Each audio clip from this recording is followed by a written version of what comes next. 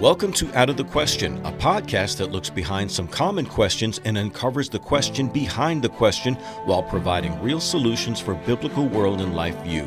Your host is Andrea Schwartz, a teacher and mentor and founder of the Chalcedon Teacher Training Institute. Today I have with me Mark Rushdoony, president of the Chalcedon Foundation.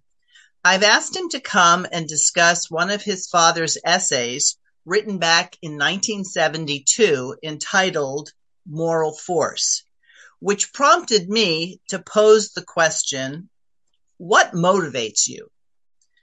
As I recently read through this essay, I realized the clarity with which Dr. Rushdoony laid out the battlefield, if you will, as he identified the competing forces of those that lie behind the Christian life and service and those which govern humanism. So, Mark, thanks for making yourself available for this discussion. Glad to be with you, Andrea. In the essay, your father pointed out that when Scripture says that man does not live by bread alone, but by every word that proceeds out of the mouth of God, it is telling us much about the battle between those in Christ and those at war with him. And he lays out a progression, if you would, of defiance and disobedience, and where a society ends up that follows this progression. Would you talk about that for a bit as we start this discussion? Well, the undergirding the entire Bible is the supposition that God is the creator and Lord.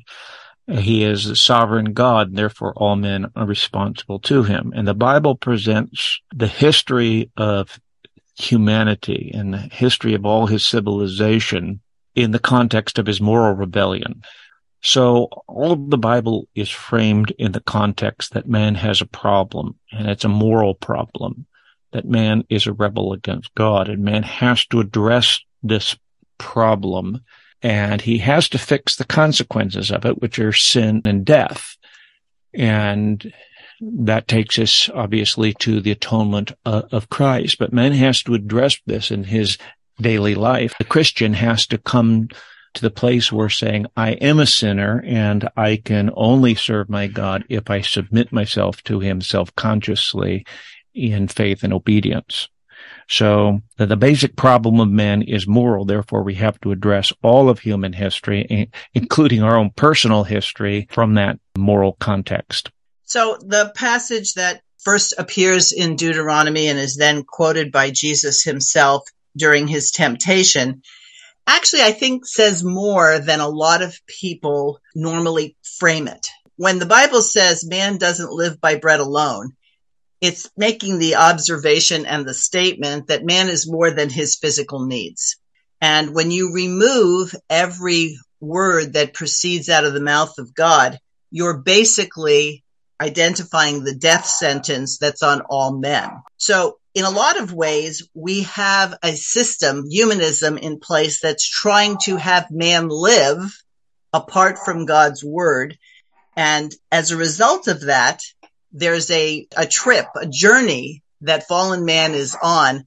And your father brings in a couple of things that at first when I read it, I would think, well, what does this have to do with anything? And he talks about when you replace truth, then man focuses on aesthetics. What did he mean by that? It means that when you don't have this moral perspective that there is a standard, that there is a truth, there is a righteousness that comes from God, then you replace it with the material. And therefore man has to convince himself that he understands the material world, and he in fact can define what is beautiful. And so he becomes obsessed with appearances because he's obsessed really with the material world. And this is complicated, obviously, by the modern perspective of Darwinism, which really is a religion because it goes back to the origin of man. And man is basically a physical being, and all our understanding of man, according to Darwinism, is in terms of the physical, and therefore the physical is essential to modern man. And in their arrogance, modern man wants to preen himself basically in the belief that he knows what is good and beautiful. And that's why we have so much absurdity in modern art and entertainment. It's defined now as beauty. It's defined as art. It's defined as culture to the point of absurdity, because man is determined that he is going to decide the nature of the physical world in which he lives. So he makes the connection then. So we're going to focus on what's beautiful, and we have people who are the upper echelon who appreciate the arts. And so the fact that the arts are often disconnected from man's moral responsibility, he says that the progression then goes from aesthetics to destruction and violence. Explain that connection. There's a passage in Isaiah 5, verse 20 that we need to remember constantly, because it really is describing man today in a way that's easy to understand, particularly in very recent and current times. Isaiah pronounces a woe unto them that call evil good and good evil, that put darkness for light, light for darkness, bitter for sweet, and sweet for bitter. It's exactly what we see going on in our culture today, whether it's transgenderism, morality, anything else. It's inverting what God says, because man has to redefine God's world. But my father makes a point in that essay you're referring to, that if you don't have moral force, all you have left is physical force and statism. But men realize that's a problem, and so men try to borrow the ethics of the Bible, the ethics of biblical morality, and they just redefine them. And that's exactly what Isaiah is talking about, is calling evil good and good evil, because they're trying to get an artificial moral authority behind their force, because they know pure force, saying something and demanding it, is very different from having it being a moral force. And that's why we get so many redefinitions to the point of absurdity today, because they're trying to borrow a moral force that they do not have, but they know they need some sort of moral force to back themselves up. And so he makes the point, and he puts this phrase in quotes, direct action. In other words, if you can't convince people of the morality of your position, all that's left is pressure, coercion, and this direct action. So that instead of ideas, due process, and legislation, he says you'll see a abundance of executive orders. In other words, we're going to bypass the process, and we're just going to say, this is what's true. And he says that contributes a lot to the violence that will then result. Talk a little bit about that. Humanism depends upon raw force because it doesn't have any moral force to it. Darwinism, by definition, doesn't really have any moral force to it. It's attempting to describe everything in terms of purely the physics of matter. And so it has to borrow Christian ethics and declare some things good and some things bad. And we see that very much in politics, how they try to frame things in terms of a moral ethic without any real standard of ethics, but they need that authority behind them. But humanism has power because it doesn't have a moral force. It always depends upon physical force. Well, we see that very clearly in totalitarian regimes, Russia, China, North Korea, and such. They depend very much on military power. You will comply or else. There's no real ethics involved. The only good, they say, is what they call the revolution, perhaps. In communism, they'll say the revolution is good and it's moving us in the right direction. Therefore, if you're against us, you're counter-revolutionary. And that's the moral violation under communism. You're counter-revolutionary. In the West, we have force in the forms of executive orders that have been very common in the last 20 years. An executive order is, as the name implies, a directive to executive departments on enforcing the law. Anymore, it is very often saying this is the new law, at least for the executive branch. And very often when Congress has not wanted to pass something, there'll be an executive order saying, well, this is now the policy in the executive branch. But it's a form of, coercion. We don't have any legal authority, and therefore we are going to push it through by force. So this direct action, you see this very often on the left, and conservatives don't really understand why the left just goes ahead and does something when Right. conservatives will say, no, that's not legal. Let's just walk that back. That's one of the weaknesses of conservatives. They're just trying to walk things back, where liberals will just make policy and say, this is the way it's going to be. They understand that this necessity to use force because they believe in revolutions. You see that, and again, that comes with the whole modern idea that revolutions will produce something good comes from Darwin, because Darwin said we came from chaos, we came from struggle, and that's how a biological process improved the species. And they apply that to culture, to civilization, and saying what is old and stagnant is really retarding development, and therefore you just have to get rid of the old and something better is going to come out of it. So it's a true belief in the regenerative power of revolution, of force. And you see this very much in the modern world, not just in politics and in the state, but you also see that in the culture, in education is very much that way. We will force this on the schools, and it's going to produce a better world. We don't know how, but it's going to produce a better world if we just force the issue. Your father actually equates the direct action of executive orders and bureaucratic policies that must be adhered to in the same category as bombs and assassination. In each case, what this direct action is demonstrating is, or he says, it's an admission of moral bankruptcy. And he says the old saying that the thing to do when you run out of ideas is to shout louder. And I think you'd agree that we live in a culture now, especially with a corrupted media, that just shouts louder.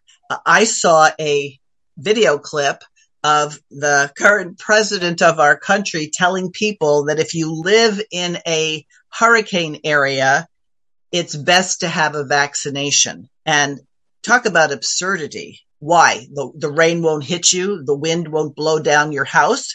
So it really struck me, even though this was written back in 1972. So we are talking 50 years ago, that your father really saw the base of both ideologies and the results of when the Christian faith basically tries to cooperate with humanism.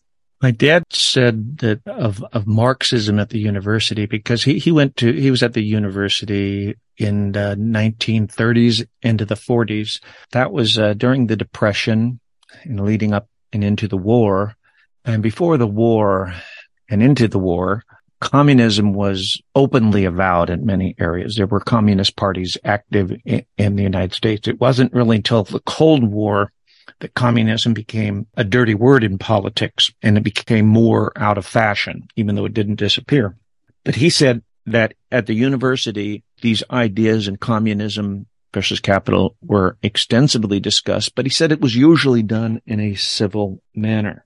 And people used to be able to disagree, but it was in the context of the necessity of discussion and intellectual ideas. That whole concept is largely out. Even talk shows on television or on radio, highly partisan, one-sided. And if they engage with other ideas, there's usually a shouting or name-calling. You see, when you have moral force on your side, there's a way in which you can calmly say, like Luther, here I stand, I can do no other. And you can rely upon that moral force, that idea, and you can believe in a due process and a discussion, because if you believe you're ultimately morally right, you don't have to play dirty, so to speak. You can believe that people can have liberty to disagree if you believe that you are in the right. But when you resort to force and name calling, reliance upon liberty and due process kind of disappears, and all that remains is force. Of course, the whole idea of morality and a moral force depends upon a faith, and it's the source of your moral character, your moral beliefs. And so ultimately it all comes down to religion. And my father once defined religion as what you believe about is ultimately true. And what you believe is ultimately true is going to be the source of your morality. And if you believe God is sovereign, and this is hard for a lot of Christians, if you believe God is sovereign, you can go about your work even when things look bad because you know how things turn out. The Bible is interesting. We sometimes forget the Bible gives us the end of the story to which we're moving. And of course, your eschatology and what you believe man will experience in that story varies, but ultimately God wins, and there's an ultimate final judgment. And so we can stand upon the certainty that in the big scheme of things, we're moving forward and that what we believe will be vindicated. And though we sometimes can say with the martyrs in heaven, how long, O Lord? And we see a big direction to all of human history. And that's what we're given in the Bible. We're not just given here, you are, do this, do that. It's not just a series of do's and don'ts. It's a series of do's and don'ts in this big context of who you are and what God is doing in history. Because you're the redeemed of God, you are part of that bigger picture of what God is doing in history. But there's a certainty to that gives you a moral force. Not that Christians don't sometimes abuse that or take that in a wrong direction, but we have that certainty that God is in charge. So when I pose the question, what motivates you? Really what the question is implying is, what's the moral force behind how you live your life, how you make your decisions, how you determine right and wrong? And your dad points out early on in this essay, and I'll quote it, attempts to offer political salvation always lead to a decay of moral force because the state cannot provide men with a faith for living, nor with moral character. The state itself must rely on the people for these things. The state is a mirror of the faith and hopes of the people, and it cannot generate in and of itself what its members lack. As a result, the religious and moral collapse of a people creates a crisis for the state. The moral emptiness of a people becomes the moral emptiness of the state. And your father was always good at pointing the finger where it belonged. Instead of saying, look what our government's doing, look what they're oppressing us, the very concept that the state is a mirror of the faith and hopes of the people really is an indictment on what we should be doing in terms of the Great Commission. Right. It comes down to our personal responsibility, and you can't have the blessings of the context of a Christian culture without Christian people. And this is what we see in American history. And our current situation is America has lost its Christian faith, and therefore it has so deviated from its original supposition that it's no longer functioning as it did, because it was originally designed to live under a people with a much different ethical perspective. There used to be such a thing called the Puritan work ethic. And long after Puritanism declined, the Puritan work ethic, which was basically a result of the belief in the priesthood of all believers, was that, your work served God, and therefore you served God by doing your work, whether it was as a farmer or a carpenter or a lawyer. You did that to the best of your ability, and you worked hard, and you gave someone a quality product or service for the money. And we've lost that sense because we don't have the ethics.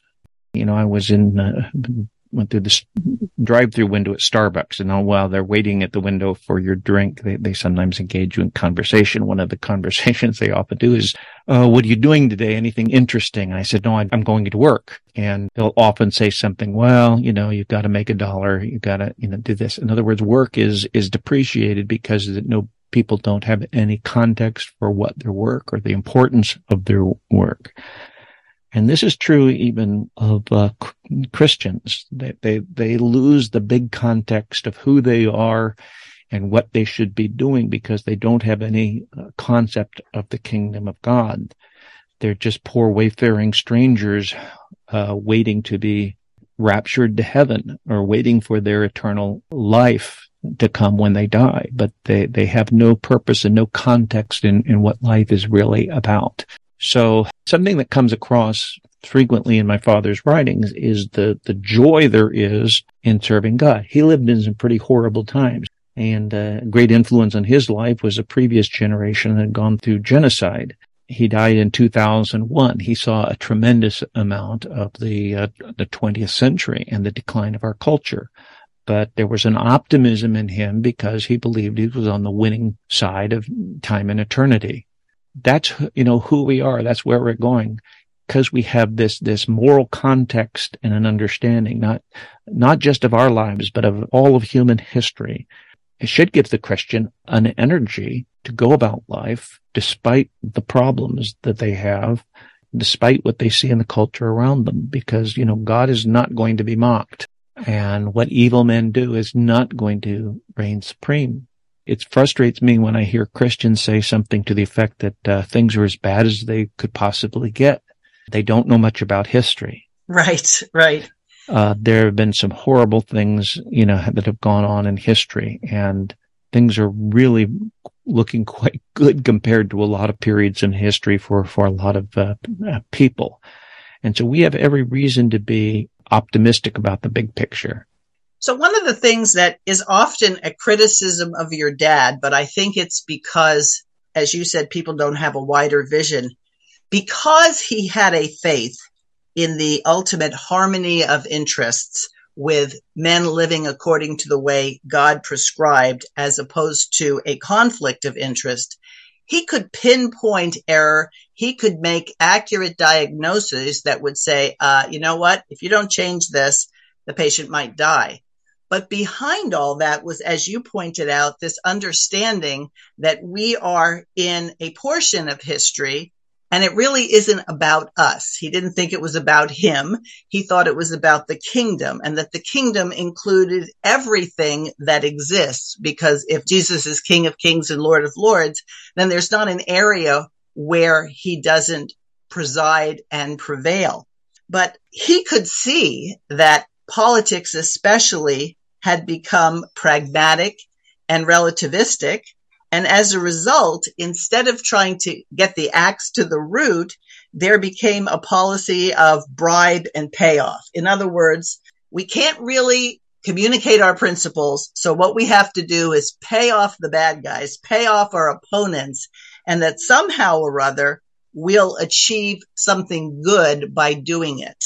I thought that was incredibly insightful. Do you have anything additional to add to that perspective? He would often bring up the issue of, in terms of the big perspective that we have on life, the harmony of interest versus the conflict of interest. And he said many people falsely adopt the idea of the conflict of interest, which is essentially Darwinian.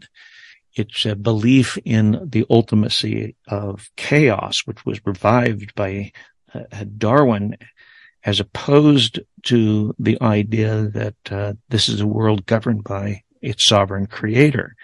Because if you believe God is sovereign, he's created this world and he's redeeming it, you believe in an ultimate order.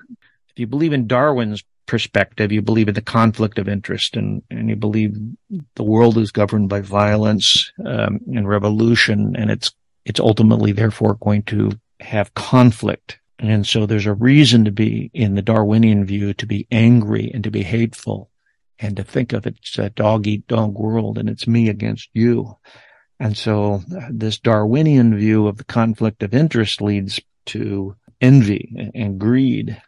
It says that if we want something, we better just take it. And so if we have politics today of confiscation, either by armed revolution or by the decree of the government. And so you have taxation and taking money from the productive element of society, giving it to the unproductive. And you try to build a better world by taking from the citizens. But if you believe there's a harmony of interest, then you work through the liberty of individuals. You work through things like, thou shalt not steal, which is the basis of private property. You believe that the way to move forward will be through following God's commands to work. Therefore, you have industry, enterprise, thrift. If you believe in private property, you believe savings is the way, and that's the basis of capitalism. Capitalism isn't a religion. It's an economic understanding in terms of thou shalt not steal, personal responsibility and personal duty, you see. So a harmony of interest gives people opportunities, and it puts authority and power down at the individual level. Conflict of interest always is saying that other people are a threat to you, therefore we will control this block or the other, whoever we define as the bad guys. And at various times, Jews have been defined as the bad guys, or blacks, or Asians, or this nation or that nation is the bad guy. We will protect you from them. So this idea of the conflict of interest, politicians appeal to the conflict of interest constantly and saying the problem is with the wealthy or the white man. It's white privilege. It's one problem or another, and we are going to take care of that problem in society. And that's why we need more and more power. And so politicians appeal to the conflict of interest constantly because it's a method of getting themselves elected. And so they appeal to these voter blocks, to special interests. And so this is exactly what we have in our culture today is we have one special interest opposed to other special interests because we believe that ultimately that there's a conflict. And if one man gets ahead or one group gets ahead, it's at the expense of another's. Parents even do the payoff with their children, that if you have a brat who is constantly not listening to you, but you're preoccupied with other things and trying to solve character issues other than the way the Bible prescribes to, that you have people paying off their kids with toys, with the latest technology. And you could even say that this transfers to other places like the church, that instead of preaching the reality of sin and the need for repentance, we want people to feel good and give them extra perks so they can build their self-esteem as they're waiting, as you pointed out earlier, for their reward in whatever way it comes in. So it really is important for us to rethink what motivates us. Does what motivate us is so that I won't have a headache and I can stop this noise around me, or doing the hard work of instilling biblical principles in our own lives, in the lives of our children, and the lives of our community. Having a moral perspective on life leads to a sense of duty and self-responsibility. Whereas if you believe in a dog-eat-dog world, it's I need to get what I can when I can. And it's a very, very different approach to dealing with other people and dealing with problems that we perceive and even defining what those problems are. Your father quotes Samuel Rutherford, that's known for his book Lex Rex, who says, "Duties are ours, events are the Lord's." And then your father comments, "Men who have God for their sovereign can neither believe that evil shall triumph, nor can they tolerate it. Their lives are governed by moral force, and they govern everything they can control with that same moral force." It seems to me that that's the prescription of how you go about your business, the work of the kingdom that we're supposed to do despite all the noise around us. Because if we focus on the noise, then we're actually allowing ourselves to be motivated by this counterfeit, don't you think? Yeah, Johannes Kepler, who was an astronomer for several hundred years ago, had an interesting line that comes back to me constantly in describing how he tried to figure out, in his case, something of science and how the heavenly bodies worked. He said he was trying to figure out God's creation. So he said, I was trying to think God's thoughts after him. It's assuming that this is God's creation and you're trying to figure out what is there. Well, if we assumed that this is God's world, then we assume that God has rules for us. We assume that we have a place in this, and that place is one of submission and obedience, and it gives us a whole context for life. And so much in Darwin's world is this conflict of interest, this struggle to survive. And in so many ways, it's a negation, and it leads to self-destruction. As Christians, we need to be able to recognize where these things are going, and it's not good. And therefore, we shouldn't hitch our wagon to it as essentially a negation of the moral world that God has created and our responsibility. So clearly, the Bible gives us meaning to our lives. We're not mistakes. We didn't just show up here and God didn't have a plan. And yet, those who have embraced this humanistic worldview, we see a proliferation of addictions, intoxication, to hide from our problems, whether it's gambling, sexual promiscuity, or even the drug abuse that has been so well documented. In other words, men lose hope for meaning, and so they continue to throw themselves into a cesspool of meaninglessness because it doesn't matter. But that's not what the Christian is called for. Again, your father quotes Samuel Rutherford when he says, "The thing which we mistake is the want of victory. We hold that to be the mark of one that hath no grace. Nay, say I, the want of fighting or a mark of no grace." That's the end of the quote. And then your father comments, "All too many who call themselves Christian lack this mark. There is no fight in them as they face evils and troubles, only a long whine." I think that one of the things that your father's work and Chalcedon in general has existed to communicate and to help people achieve is the fact that we are under a mandate. And this mandate isn't to complain and isn't to identify just how bad it is, but to plant in order to be able to grow for the future. Because if we think that it's all going to go away and there's going to be nothing left to build on, then, as you put it, we haven't read the end of the story. Right. There was a term for hippies in the 60s, dropouts. And that's a fitting description of what a lot of people do. It's done in a different way today, but a lot of people and a lot of addiction, suicidal behavior is people who have no hope and they don't see any hope in the world around them. They chase it for a while and then it implodes upon them personally and they end up in a very destructive life cycle or if not suicide. And they're essentially dropping out because there is no meaning. There is no fulfillment, and there cannot be any fulfillment in rebellion against God. So the Christian gospel holds an ultimate hope for people. And my father always said we're at the end of an age because humanism is failing. But the failure of humanism isn't going to lead to anything better. But it does set the stage for the disillusionment of large numbers of people. And hopefully the moving of the Holy Spirit and a revival of Christian faith. The collapse of humanism doesn't automatically lead to Christian order.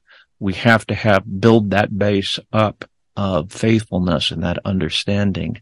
And that has to be developed before we have something better.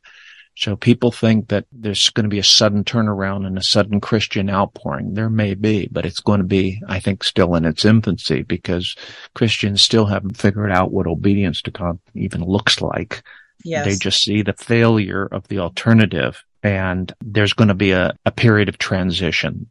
That's the real hope of why I encourage, Mark, people to get these volumes of your father's essays that he wrote during his times of active ministry as a writer and a theologian and a commentator on things that were happening.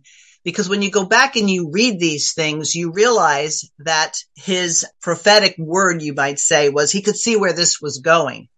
And along with that, people can then and should embrace what he felt was the remedy. And the remedy was to place every area of life and thought under the dominion of Jesus Christ and his law word. So it's not like these diagnoses should lead us to say, oh my gosh, it's all hopeless. Quite the contrary. A correct diagnosis and a correct prescription is actually what leads to a return of health and life in general. And that's why I think the term Christian Reconstruction is so apt. He wrote that in an essay at the beginning of Chalcedon, and he stuck with it because it is a very apt description, because Christian Reconstruction is a description really of the Christian's responsibility in times like this. We move forward and we do what we can in our sphere of influence because we have a bigger picture and we see the failure of humanism. We see the failure of rebellion against God, but we are trying to build in our little tiny portion of the kingdom something that will enable that kingdom to grow. That growth is ultimately by the power of the Holy Spirit and the regeneration of people. And we hope that's going to come soon, but we don't know when it's going to. But we are the faithful. We are the remnant in the meantime. And Christian Reconstruction can begin even if you are just a remnant. It doesn't necessarily mean you are going to build something very big. The results aren't in our hands. Only the duty to move forward and to serve the kingdom as we are able is our responsibility. Yes. And Mark, I appreciate you taking the time to flesh this out, but I do want to end with how your father closes the essay. He says, "This is a religious conviction and moral force. Man was called to rule, not to be ruled, to have dominion, not to be a subject. Apart from God, this is impossible. Under God, man has a mandate to reconstruct all things and the power of God to do it." So your closing words, Mark, God hasn't left us without the tools for victory, has he? No, he's given us our responsibility, and the fact of sin makes it very, very difficult. Our sin, the sin of the world, we can't do what Adam was given to do, certainly not perfectly, perhaps not well, but we move forward and we depend upon the Holy Spirit for the results. But when God commands something, that command stays in effect, and the fact that we are sinners and do it quite poorly shouldn't deflect us from the fact that we are called, we are redeemed to service and to the kingdom of God. And so we have a glorious calling. We've been given in effect by our redemption, a second chance to serve God, to serve him. As the parable of the talents, whatever God gives us, we use for his service. Listeners, I encourage you to make use of the many sales that Chalcedon always has going. Somewhere or another, there's always a sale, but the volumes that I think are most instrumental to help you not only gain the perspective we've talked about, but give you your marching orders and the tools would be the 3-volume set, Faith in Action, and also the 3-volume set, An Informed Faith, both of which will give you an excellent commentary on 2022, much better than turning into any news station or reading any periodical that's trying to give political solutions, because these materials, these essays, these position papers help you see where to apply what God has given you in the jurisdiction he's given you. And I believe that some of the most successful people, some of which have passed on before us, would agree, and they told me in person, that it was the work of Dr. Rushdoony and his insight and his allegiance to every word that proceeds out of the mouth of God that sparked their ministries and helped them, some of which whose names you would be very well familiar with, would say, that gave them the impetus to use the gifts that God gave them. And I know, Mark, you would agree because you knew many of them as well. Yes. All right. Well, thanks, Mark. Thank you. Thanks for listening to Out of the Question. For more information on this and other topics, please visit chalcedon.edu.